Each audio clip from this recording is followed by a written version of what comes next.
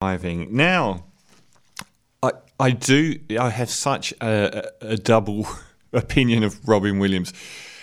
I do really like him. As a person, I liked him a lot.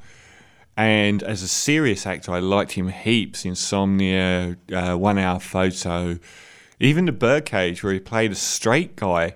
That's an irony, that statement. But he wasn't the comedic relief character. He was the guy playing it straight. I thought he was brilliant in all of those films. I really like him as a person as well. But I don't like the zany. I don't do zany. I like when someone's continually over-talking everyone else and doing impressions, and that did drive me up the wall a bit. So I didn't care for Jumanji, which came out in 1996, a film about a board game where everyone playing it gets dragged into this sort of world of wild elephants and all of that kind of stuff. It was memorable. I mean, it was a memorable setup anyway. Well, they've, for no good reason at all, they've released a sequel to it some 20 years on.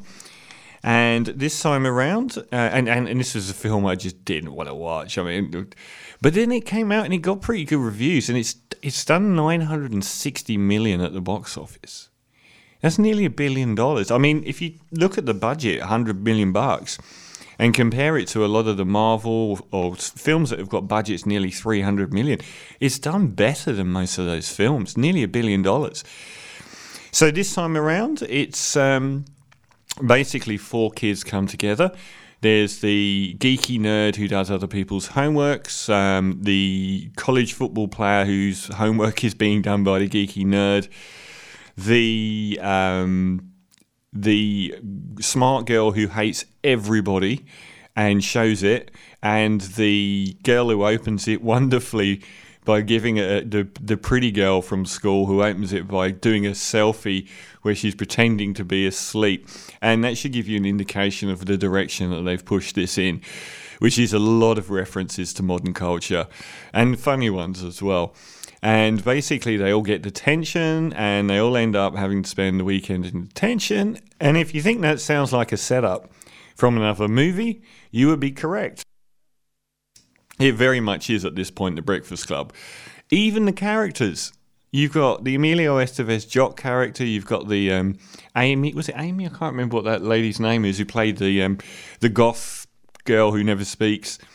And you've got the Molly Ringwald cheerleader type, even though Molly Ringwald was a more interesting character than that. And the geeky nerd boy. So it's just like they've taken everyone bar Judd Nelson out of The Breakfast Club. Although I didn't really like the characters in The Breakfast Club. I don't like that film very much. I don't have much affection for it.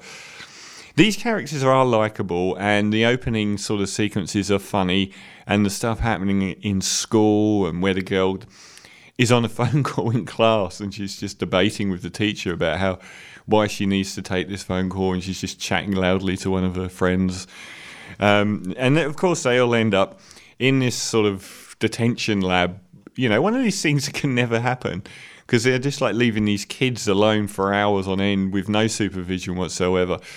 And they find the video game, looks like an old Atari console game, which is Jumanji.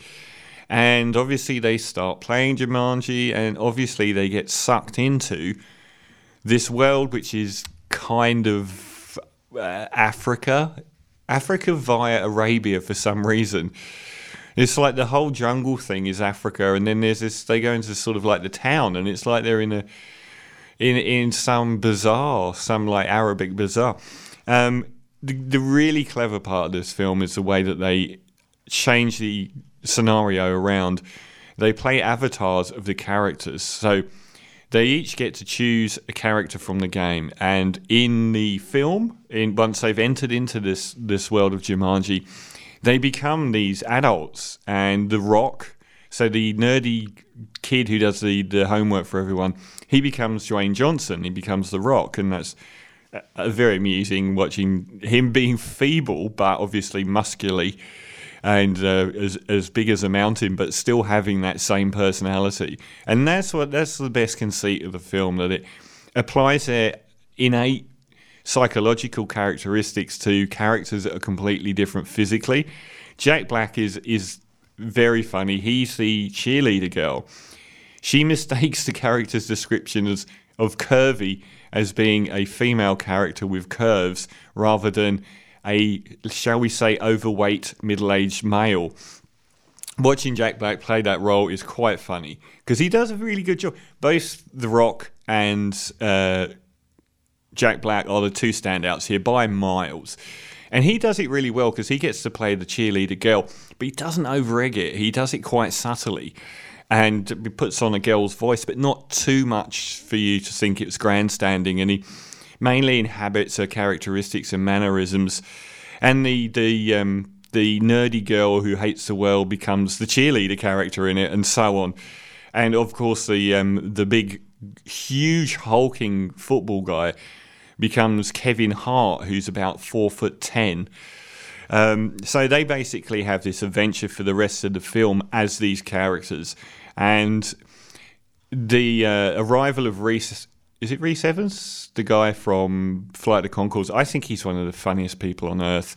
He arrives to tell them they've got to deliver this crystal back to Jaguar Mountain, and they've got to put it in there to stop this warlord-type guy getting it back and destroying Jumanji, which isn't really ever defined what it is. It's a sort of country-ish sort of thing. And what did I think of it? I was very pleasantly surprised. It's quite fresh. The kids are all good at the start, and a lot of the stuff that they're relating to. I thought there was a funny bit when the geeky kid who does the homework, he's standing outside of the local house where the other Jumanji sort of happened, and there's this old guy that comes out who lives there by himself, and he's very threatening and so on. And the cheerleader girl goes, "God, that guy is so creepy." And they're like, "Will you leave that old man alone?" And she's like, "No, I mean the kid from my class." And there's lots of quite witty humour abounding in it, and lots of cool references to the disparities between then and now, and so on, and overuse and over dominance by social media and technology, and so on. A lot of pretty obvious things, but still good. And the performances of the adults in it are really good. I mean, Kevin Hart, I think, is almost singularly unfunny. I don't think I've seen him good in anything, but he's better here than he was in that dreadful film CIA, Central Intelligence, that came out a couple of years ago, where The Rock absolutely blew his socks off as far as being a comedic actor. They say he's one of the best stand-up comedians in the world. I've yet to see him be funny on film. Like, you could put anyone like Chris Rock in that role, and you've just got a different level of funny. And even Martin Lawrence could get in that role and be a different level of funny.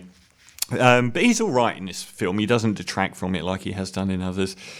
And the other lady is Karen Gillan, who's an interesting young actress from Scotland who's starting to appear in more and more things as well. Flaws, there are quite a few. For me, the main bugbear with this film is I found it really fresh and energetic and funny, but pretty much everything great happens by the halfway point. And after that, it becomes a little bit more laboured. There are some very long sequences and action sequences where it's not as witty and it's not as charming and it's not as fun. And there's a bit where the Gillian character has to do sexy dancing to distract some soldiers, and she ends up kicking their backsides, and all of that could have been really, really funny, but they make it go on for like 15 minutes, and it sort of leeches all of the fun out of it.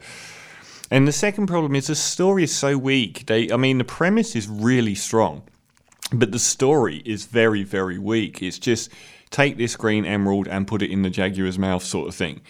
And they could have amped that up. They could have made the story that the adventure side of it goes through to be a lot more interesting than it is. So it's sort of patchy from the halfway stage. And what's the other thing? Jumanji itself isn't very well defined. It's kind of like rampaging rhinos every now and again, or a market bazaar, but not. They could have done a little bit more effort on this because they obviously spent enough money to make it look visually quite dazzling. So why not spend a bit more effort on the story and so on? The only element that really comes out is the incredible appearance of one of the Jonas brothers. Which one is it? Nick Jonas. He's totally credible in his role. And he's a character that has been in the game for 20 years. He was in the original and he's been trapped there ever since. So that adds a little bit of intrigue to the story. But once they've sort of gone past all of the sort of dazzlement of the setup, and once they've made the film very reference to, you know, the modern age and so on. So once they're in their Jumanji world, they lose that. They don't really have much in the way. The cast of the main four do good work, and there was some very funny Willy jokes and so on. Obviously, the Jack Black character's not seen one before his own, and some of those moments are funny, and some of the work by The Rock and Jack Black is very good. It's just much more intermittent and much more laboured from the halfway point. Sadly, a little bit too much, and it doesn't end up meaning a whole great deal. But I was expecting it to be worse, and I thought that it was very enjoyable, well worth a once through. So I'm going to give it 7 out of 10 would be pretty fair. And I would say that 5 of that is for the first half and 2 is for the second half. But still worth watching. Certainly up against something like Kong Skull Island, which is like the humourless take on this whole affair. It's a lot better film than that. And it is quite clever, which is always a bonus when you're dealing with stuff like this. And again, The Rock, I really like him as an actor. I think he's got great comic chops. And Jack Black, it's nice to see him in a role where he's not grandstanding or doing anything. He's actually quite a subtle, likeable character as a woman. So, yes, Jumanji, Welcome to the Jungle is the title I should have mentioned. Not Jumanji 2. Welcome to the Jungle. And 7 out of 10. This is, I played Cool Keith's Return as Dr. Octagon.